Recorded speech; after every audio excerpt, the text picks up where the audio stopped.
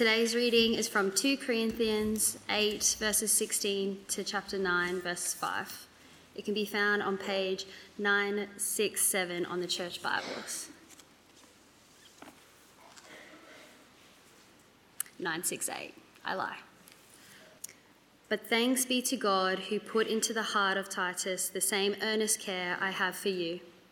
For he not only accepted our appeal, but being himself very earnest, he is going to you of his own accord. With him we are sending the brother who is famous among all the churches for his preaching of the gospel.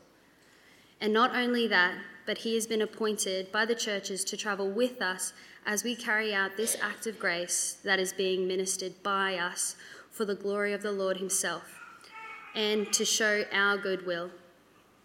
We take this course so that no one should blame us about this generous gift that is being administered by us, for we aim at what is honourable, not only in the Lord's sight, but also in the sight of man. And with them we are sending our brother, whom we have often tested and found earnest in many matters, but who is now more earnest than ever because of his great confidence in you. As for Titus, he is my partner and fellow worker for your benefit. And as for our brothers, they are messengers of the churches, the glory of Christ. So give proof before the churches of your love and of our boasting about you to these men. Now it is superfluous for me to write to you about the ministry for the saints, for I know your readiness, of which I boast about you to the people of Macedonia, saying that Achaia has been ready since last year, and your zeal has stirred up most of them.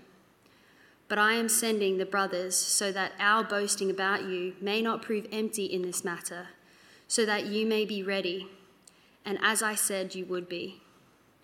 Otherwise, if some Macedonians come with me and find that you are not ready, we would be humiliated, to say nothing of you, for being so confident. So I thought it necessary to urge the brothers to go on ahead to you and arrange in advance for the gift you have promised, so that it may be ready as a willing gift, not as an exaction. Well, thanks to all who have led us in different ways in the service. Before we kick off with 2 Corinthians, just a bit of church family news. Thank you to everyone who was involved in the funeral service on Friday for Nora Story. Nora was 99. She was once all of your age, and we saw some wonderful pictures of her when she was awarded a PhD in chemistry in 1942, I think it was, remarkably, and her marriage and her family life. She died as a true Christian. So thank you to all who helped with that. Very early this morning, Mary Burke, who was not 99 but 101, went to be with the Lord Jesus. Mary was converted in her 70s, soundly converted, and her whole life changed around at that point. She was a sweet lady, lovingly cared for by folks in the church family here. One of our folks, Anne McNeely, had a conversation on the phone with Mary in her care home every single night for the last 3 years, so that she would go to sleep with a hymn in her mind, or a prayer, or the Word of God. And so these two ladies, combined age of 200, are with the Lord, and we'll pray for their families. My predecessor in Chalmers, as it was St. Catherine's then, was a man called Victor Laidlaw. He had a profound influence in my life. I think probably the best 15 months of my life, working life, were when I was assistant to him way back in 2001. Last Saturday, Victor had a catastrophic stroke and is not expected to live. He has no consciousness, no ability in his brain. And it's good for us just to pray for Victor and Sheila. Some of the folks here this morning know them very, very well. And many of you don't, but be good to pray for them this morning and their family. And there are folks in our own church. David Vosge, he buries his mum this coming Tuesday. So lots of stuff going on. And let's just pause and remember we're a family and pray for those in need. Lord Jesus, we thank you for Nora and Mary, 200 years between them, and clear Christians who have now gone to be with the Lord Jesus. Thank you that their souls are now with him. And we pray, Lord, for their children. Pray for those who gathered on Friday for the funeral here. Pray in particular for the grandchildren, some of whom used to be really engaged and keen on spiritual things but have turned away. Bring them back, we ask. And for Mary's children, Patricia and David, many grandchildren and their families, we pray for them in the rawness of this January day as they grieve for their mum. The fact that she's 101 makes it no different when your mother dies. Lord, we pray for our elder David as he meets to bury his own mum on Tuesday coming. We pray for encouragement for him and as he speaks in the service. And for the previous minister of this church, Victor, and Sheila, his wife, and their children and grandchildren, and all the churches that he was and still is associated with, we commend him to you this morning and pray that if, as it seems to be, he will not recover, that he will not linger and linger and linger, but come to the end of his life on earth and go to be with you. Comfort Sheila this morning as she sits by his side. And all these things we bring to you in the hope and confidence of the gospel, because these people have clear and strong faith in Jesus. And we pray this in his name and for his sake. Amen. In my increasingly number of years as a minister, I've never ever known a situation when there is a death within the church family and there is only one. They come in sort of threes or fours or twos, and I wonder why that is. It happens. Is it because God gives a church family that ability to collectively share the grief? Is it because a family who has been bereaved is able to care for others as they go through that? Or is it for folks who aren't Christians, who are around a church, who are confronted in a very strong way for a season with life and death? Now, let's turn to 2 Corinthians chapters 8 and 9. If you can have the Bible in front of you, that will really help. And there are some simple headings on the back of the service sheet. Two things by way of intro quickly.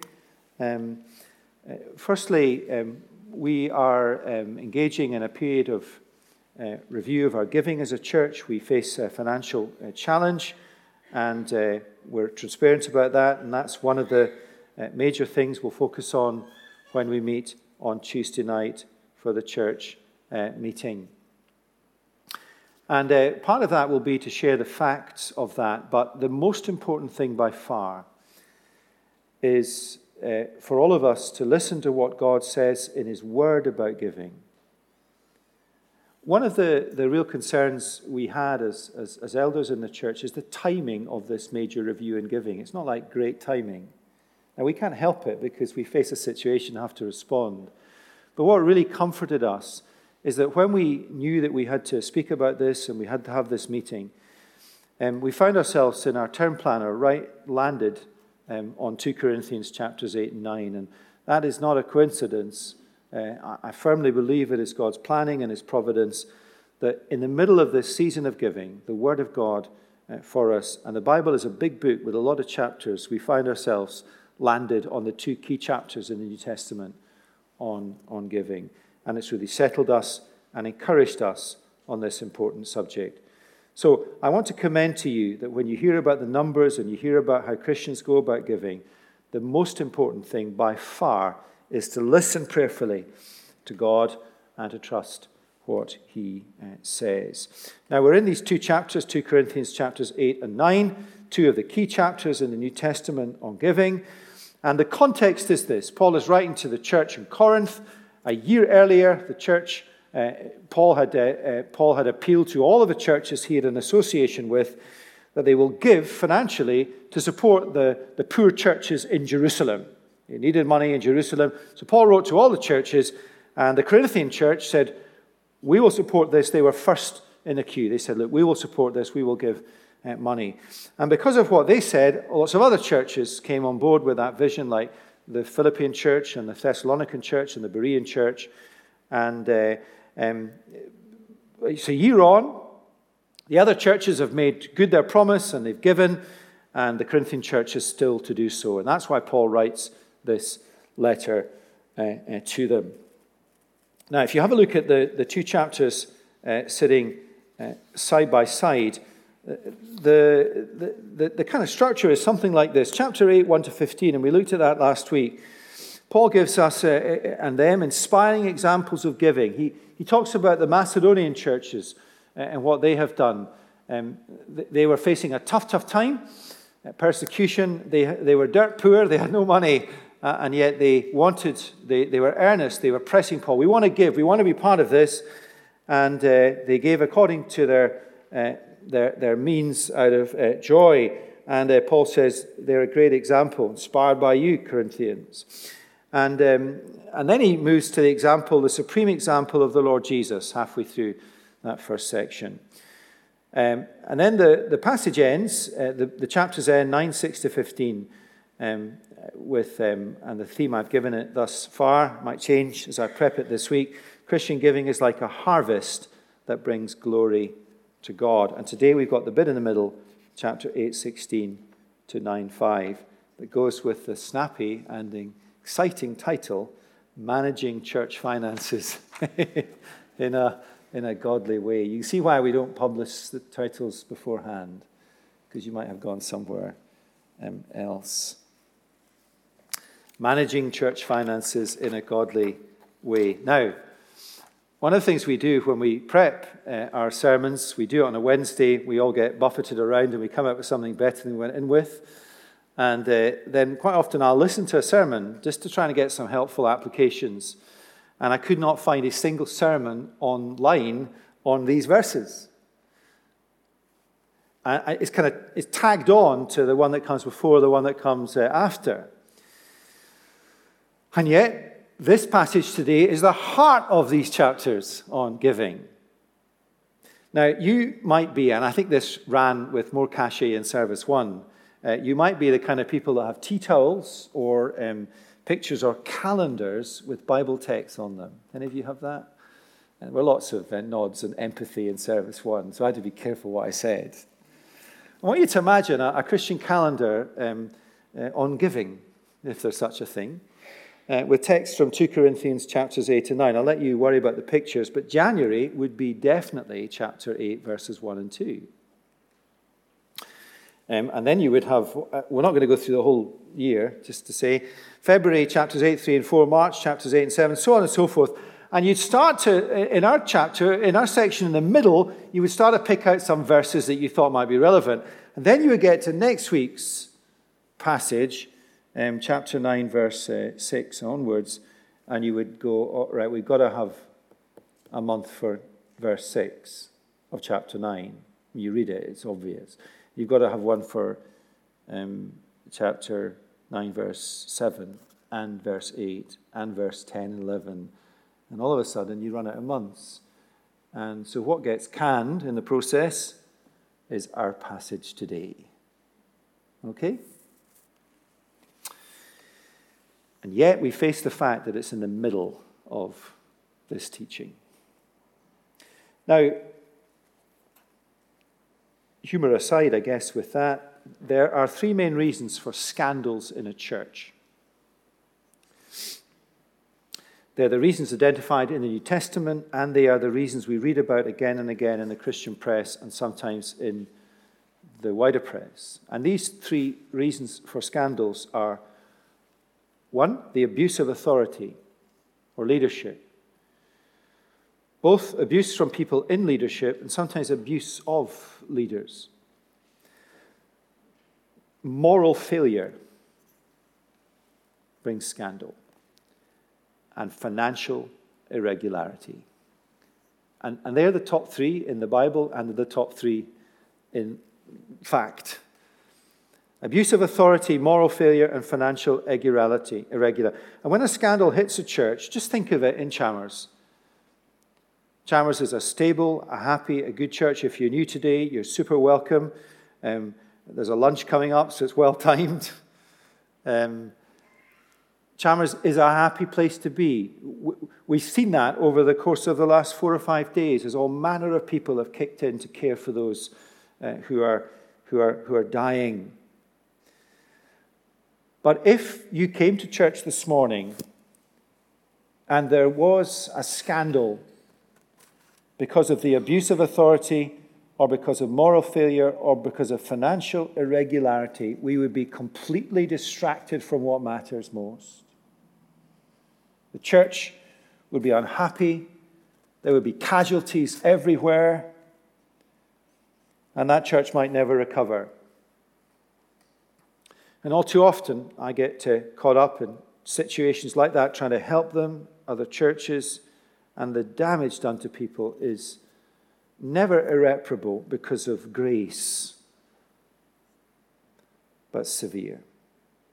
And the impact is often felt way beyond that church because people have looked to that church as an example. So many of you here are undergraduate students, young in your faith. And say you finish up here and you're so encouraged by the church you were part of, and then you discover that there was major moral failure in those who looked after you. Now, that does not mean you turn away from Jesus, for he never, ever has failure. But humanly speaking, you lose all your confidence in the integrity of the church. It matters.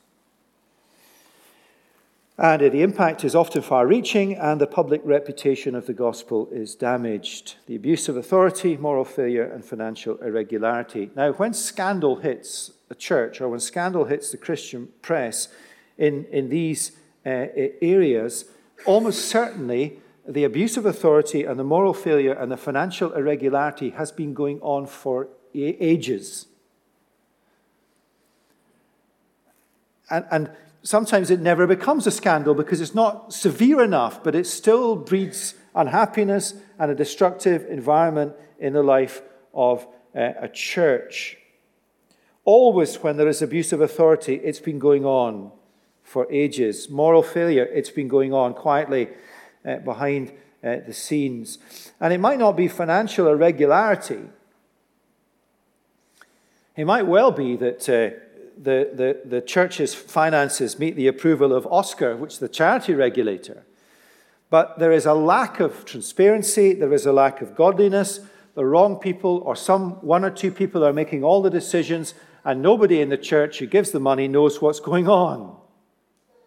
And that leads to an unhappy environment.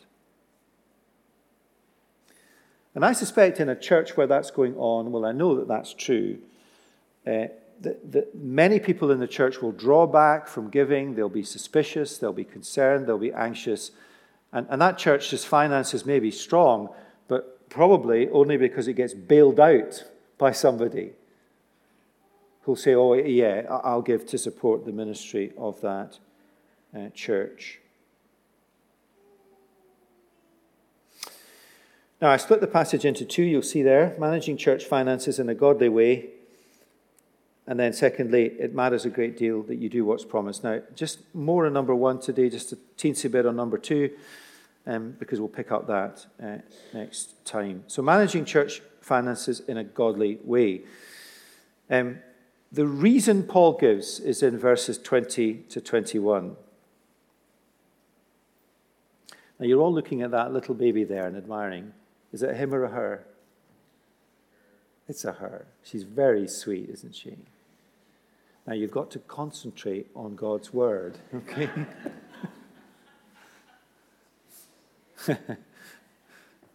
It's great having, it was wonderful in the service on Friday. Little kids there, little tiny kids. They're not distressed by the funeral, which is great to have them. It's great to have you here, little one. But concentrate, the rest of you. Now, the reason Paul gives, as to why all this matters is in verses 20 and 21. We take this course. Now, we're going to work out what that course is in a minute. What does he do? We do this, or put procedures in place, so that no one should blame us about this generous gift that is being administered by us, for we aim at what is honorable, not only in the Lord's sight, but in the sight of people. That's striking, isn't it? We want to do what's right by God, and we want to do what's right by people. You want to do what's right by God and be seen to be doing it right. There it is in black and white. Because financial scandals in the church are so very damaging. Now, what does Paul do? So he doesn't do it all himself. He sets up a team of people to do it. But let's notice first what he does. So his is the vision for this whole giving project to the churches in Jerusalem. He sent out the invitations to the different churches to take part. And Paul writes about this giving project. Now, we are reading his letter to the Corinthian church. It's the Word of God. We're learning from it about giving. But it's still a real letter written to a real church. And Paul is transparent. He's open. He talks about the Macedonian churches. He talks about what you said and what they said. There's nothing secret here. And there is the requirement for confidentiality when it comes to church finances. But confidentiality is not a synonym for secrecy. It's not the same thing. He's open, he's transparent. He said, you promised to give, so are you going to do it? It's refreshing. And no doubt this letter to the 2 Corinthians would be read out in a church meeting, a little bit like what we're having on Tuesday. I mean, the one thing that is surefire true is that human beings don't change awfully much, and the whole church would have gathered and they would have thought about finance, and they would have had Paul's letter, and we're going to have Paul's letter with us on Tuesday. So Paul has an important role in all of this. He's not delegating everything when it comes to finance, but he does give responsibility to others. He appoints 3 others, Titus, and 2 others who are unnamed to go to Corinth before Paul. And what Paul is doing is he's appointing these 3 people, and he's sending them ahead of him to Corinth to do 2 things. One, to talk personally to the people in the church about their giving. It's not him who's doing that personally. He's doing it kind of from afar, and he's doing it in a general way. But he appoints people who will go there and speak to them personally, speak to the individuals, the leaders in the church, whoever. And he's also appointing that group of 3 to take responsibility for the oversight or the practical arrangements. In other words, I don't know how they did it, but it was all cash then, of course, and we don't have cash. But how they would manage it, how they would look after it, how they would ensure it was protected, and how they would ensure that no one thought that it wasn't being done carefully and godly. The first person was Titus. And Titus is quite a famous fellow in the Bible. He was like a bishop. He was a gospel minister. He was in charge of churches all over Crete later on in his ministry, a companion of Paul. Look what's written about him, verses 16 to 17. Thanks be to God, who put into the heart of Titus the same earnest care I have for you, for he not only accepted our appeal, Titus, will you go to Corinth and speak to them about money, but being himself very earnest, he is going to you of his own accord. Second person was someone appointed by the churches to be involved in the appeal. In other words, he was appointed by all of the churches like Thessalonica and Philippi and Berea and Corinth. We don't know the person's name, but they obviously did. I mean, Paul, the brother who was appointed by all the churches, what does he say about him? With him, verse 18, with Titus, we are sending the brother who is famous among all the churches for his preaching of the gospel. And not only that, but he has been appointed by the churches to travel with us as we carry out this act of grace that is being ministered by us for the glory of the Lord himself and to show the goodwill. So this guy is a kind of well-known preacher, but he has been appointed to ensure that things are done well, transparently, governance, accountability, all that stuff. The third person, another brother who's unnamed but obviously known to them, and that's clear from what Paul writes in verse 22, with them we are sending our brother, whom we have often tested and found earnest in many matters, but who is now more earnest than ever because of his great confidence in you. So these are the three, and you can imagine the church meeting, somebody puts their hand up and says, excuse me, can any of them count? Do any of them know anything about money? Of course they do. Of course they do. Of course they do. But that's not what he focuses on. It's really striking. Now, it seems the first two, Titus and the brother appointed by the churches, had the qualifications for what the Bible would say elders would have. They're teachers, they're preachers. So why are they getting involved in all of this? The third one, well, maybe the third one is like a deacon in the Bible. I only say that because he's slightly different in what they say about him. It may be that person had been trusted over many years in practical care and practical matters and in the governance and the handling of money, and that's why he is there. It's a kind of combination group. And no doubt this group of three would have implemented sensible procedures. No doubt they could count between them. And no doubt they had the requisite gifts to undertake the task. But what Paul emphasizes is their godly character, that they are tried, they are tested, and they're proven. And one of the striking features of godliness he brings out is desire. They want to do it. They want to do it. And we'll see next week when it comes to giving ourselves, there's got to be a desire. God loves a cheerful giver. That was September on the calendar.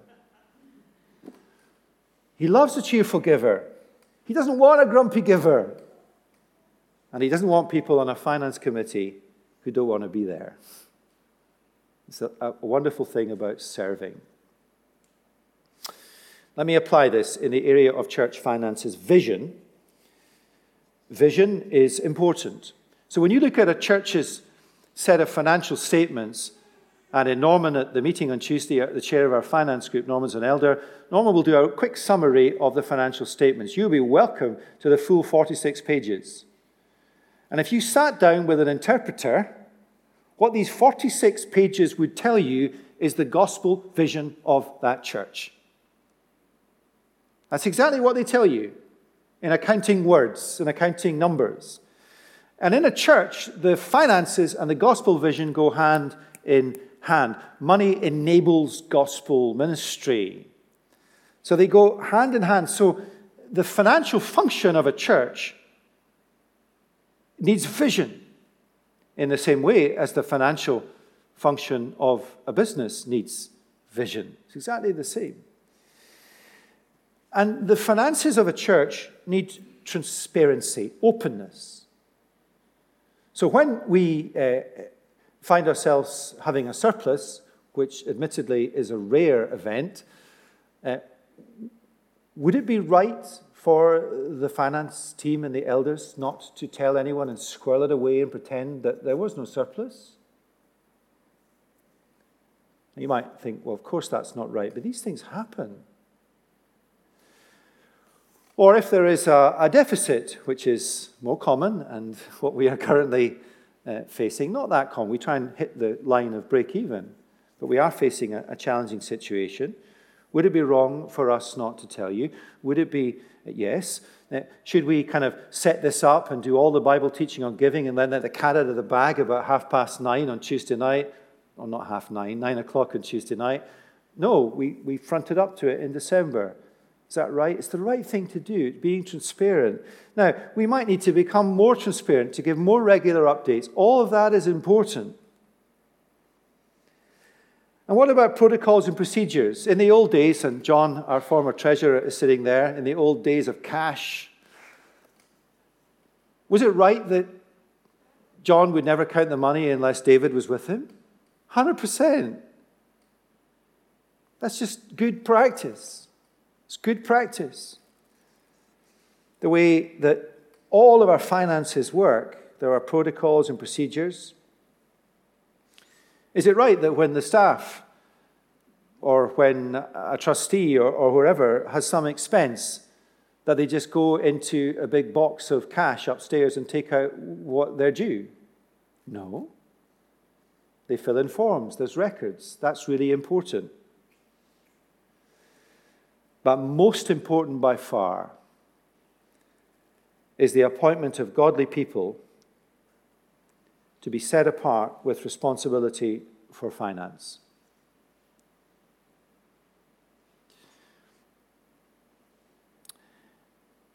That our default is not that. Our default is to look around and to say, who is the... And this may not... if this person's godly, well, that's a godsend. Who is the entrepreneur who can help us move to a new level? Who is the best person in the church to lead our finance team because they are the most able financially? That's not the right question to ask. Now, we're not burying our heads in the sand. They do need to be able to count, or they need one person to be able to count. But they need to be godly. That's critical. And every leadership role in the life of a church, godliness is the primary qualification. So let me put our finance team on the line. You need to know who they are. Norman, who's sitting there, is the chair of our finance team. Norman is an elder. And I think we get real encouragement from this passage in Corinthians that it's a combination of elders and deacons. I think that's right. Alongside Norman is Willie, who is also an elder. Andrew Wright, who is our treasurer, who followed on from John, is a deacon in the church. And that's an important office. Lucy Marriott, who was here in the first service, has been appointed to handle our gift aid. Now, I hope and pray that Lucy can manage to do gift aid, but she is a woman of God, and that is why she is there.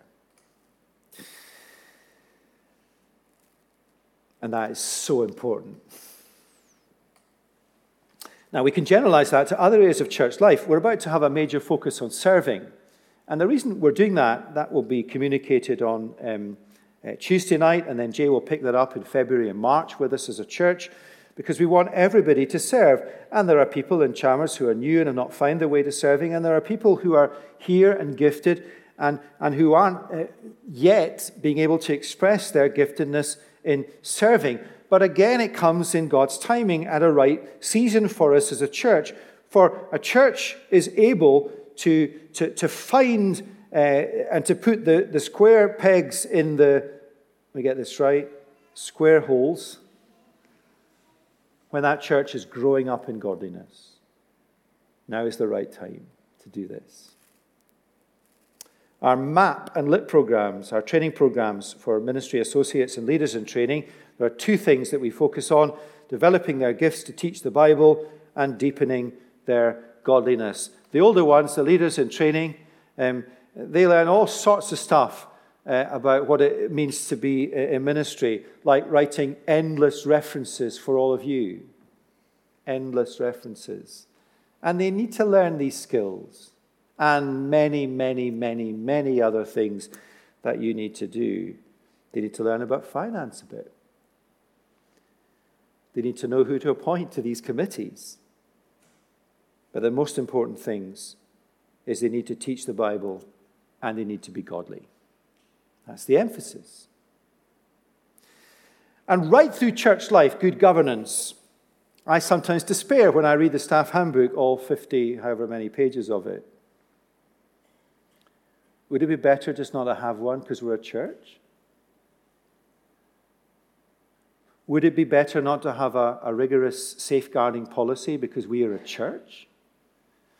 Churches should excel in these matters and lead the way. Think back to the reason. It matters in the eyes of God, and it matters in the eyes of the watching world. Now, I look back in the last however many years I've been a minister, 13 now here. Let me just single out 3 people, not for just to tell you that this goes on, not because it's them, it's 3 people, but they are real people. Willie Stewart, again, and David Laying and Alan Mackenzie. We could call each of them Mr. Protocol. Governance, structures, to set up a church from scratch, to set up another church, Redeemer, to buy a building, to rent a building, to lease buildings, to pay for buildings, to do endless reports for the charity regulator who are watching. Does that matter? 100%. 100%.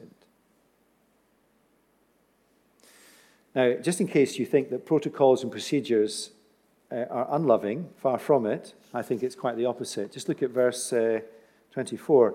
Give proof before the churches of your love. It's a strange thing to talk about when you're talking about financial procedures. Proof of your love.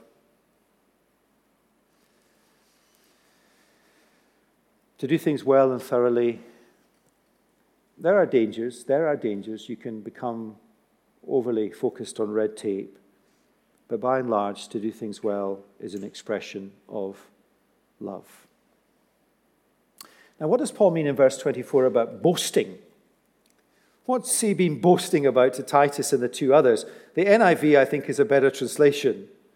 Therefore, show these men, this is the NIV, the proof of your love, this is verse 24, and the reason for our pride in you. The Corinthian church had promised to give, and it's for that reason that Paul was able to encourage the other churches to give. It's like seed corn funding, match funding. They're going to give. Are you going to give? It's what Thomas Chalmers did in the 19th century. Thomas Chalmers, after whom this church is named, whose house is just next to us. No coincidence. He encouraged groups of people, hundreds of them across the country, to give to fund buildings. And they looked to the next village and the next village, and it inspired people all across the country to do that. And in particular, the Macedonian churches had followed up their promise. They'd agreed to give because of the Corinthian churches. The difference is that the Macedonian churches had gone from promise to cash. The Corinthian churches had gone from promise to nothing yet. Now, second point, and really quickly, as I said, because we're going to pick up on this next week. It matters a great deal that you do what you promised. That's generally true in the Christian life, isn't it? I will pray for you. Now, who of us has said, I will pray for you and always prayed for you? None of us. All of us have messed up. But let's just think about that. It's important, isn't it? I will pray for you. I will come and see you. You know the impact it makes if you say to somebody, thank you for sharing that with me, leave it with me. Like, I don't know the answer, I'll come back to you, and you do, and they're always shocked because it doesn't happen very much. I will come and see, I'll talk to you. Do it. So important. It's equally true when it comes to giving. Verses 1 to 5 of chapter 9, let's just read them again quickly. It's superfluous for me to write to you about the ministry of the saints. You guys say, well, why is he writing then? And I think what he's doing is that you can teach and preach from the Bible. We can read God's word and it can just bounce off. It can go in one ear and out the other. And what he's saying is that as I'm writing this to you, I'm praying that the Holy Spirit will be applying this to your hearts at the same time. So it is superfluous because you're already up for this. It's a bit like he said, I'm going to ask Titus to go, and God has been working in Titus' heart and say, I want to go.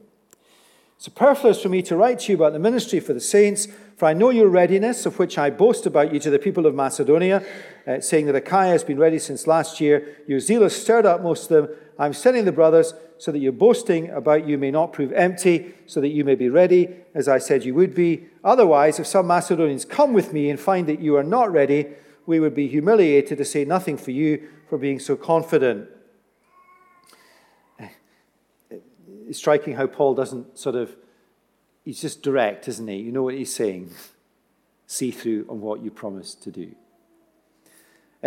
He is intending himself to come to Corinth to collect the gift and take it along with what had been gifted from the other churches. But as we have already explained, he is sending Titus and the two brothers to give the Corinthians time to collect the money before he arrives. And he wants them to talk to them. So I might, as minister, talk about money in a general sense and vision. It's Norman and Willie and Andrew and Lucy's job to have the one-on-one conversations with you. And more importantly, that they will deal with the administration and the management of the giving. Now, just imagine, for this church in the Macedonian churches, Philippi or Thessalonica, who are really facing tough times. And they have got no money, and yet they have given according to their means and some above their means. If they found out that the church that inspired them was lying. Now, you might say to them, well, don't be affected by that because they are flawed and it's the Lord Jesus you need to look to. But of course they would. Of course they'd be let down. Junior's got a little cough now. Just my second request to you to stop looking at Junior. He's very sweet. Now she is very young. You know, a really good bit of practical advice for you guys who are undergrads or first jobs is sort out stuff like Christian giving when you're young. And it will never be hard to do it again. Very difficult to start when you've accumulated a great deal of stuff. Start young. Put the habits in place, and Adam and his team will do that with you guys as students. One of my children, who is not here, was saying to me, Dad, should I be giving out of my overdraft?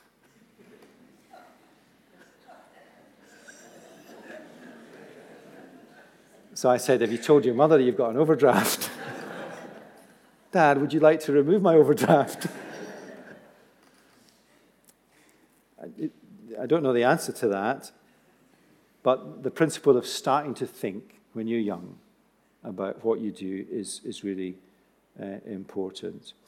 And you see, you can think of it practically, and we're never going to talk about amounts and percentages, but we talk about generosity and giving according to our means and giving above our means and doing it out of love for God and making it our number one thing and not letting the idol of money wreck our lives.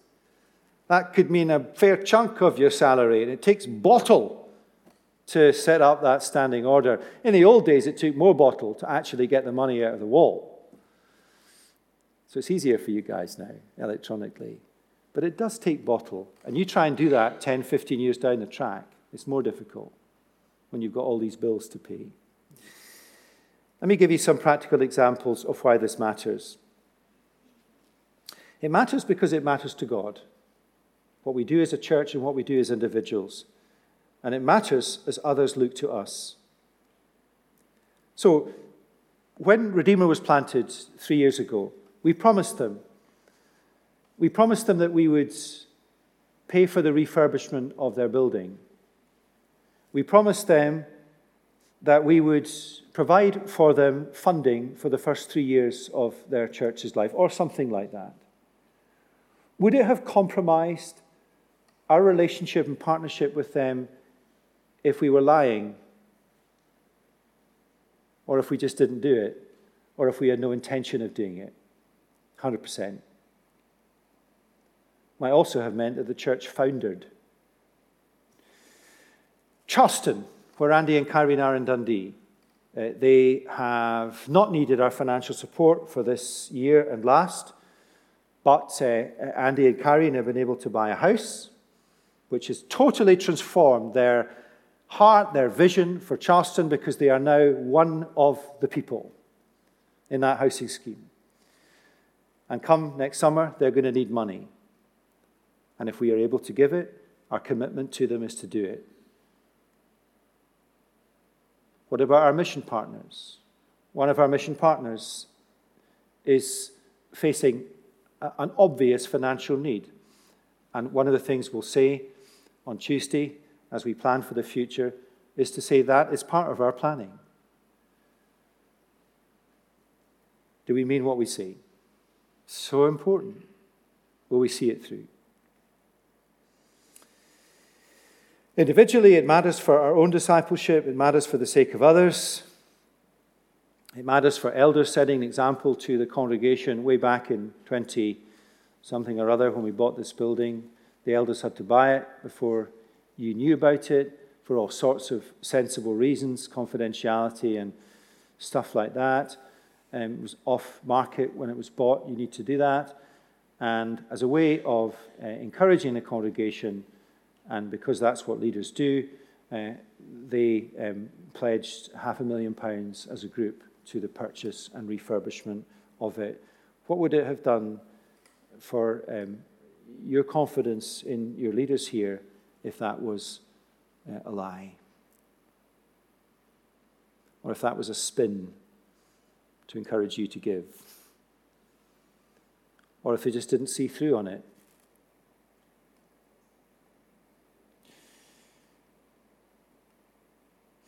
There's a lovely little text at the end, in case you might mishear any of this. What does it say right at the end? So I thought it necessary, this is verse 5, to urge the brothers to go ahead of you, to arrange in advance for the gift you have promised. Notice, so it may be ready as a willing gift, not as an exaction. There is no tax in the kingdom of God. There's a wonderful thing called gift aid in the kingdom of man, which means we get the tax back. You know how much that is? About 80,000 a year we get back when you fill in a form. That's a wonderful thing. There is no tax in the kingdom of God. It's all of grace. And giving is never an exaction. It is a willing gift. And what we're robbing ourselves of if we do not give money is joy. Simple and pure as that. And I don't think I've seen you as a congregation smile as much as when you're watching her. I've not seen you smile as much in a long time through a series of sermons than on these sermons on money and giving. So let's thank God that he's raising our affections for Jesus all the time. Let's pray. Lord Jesus, we thank you very much for the practical teaching on giving. Thank you for the spirit with which we are thinking on these things, which is surely God-given. And we pray that as we gather together on Tuesday, we would relish, like these churches that we are reading of here, relish the joy of being part of giving for the work of the gospel. Lord, bless our students now as they gather for student lunch at the start of this new term. We pray for a really good time. Thank you for Catherine and for Vivian, who have made the soup and are serving the lunch. Thank you for all those who serve in these ways. And pray for us now as we sing in response to your word.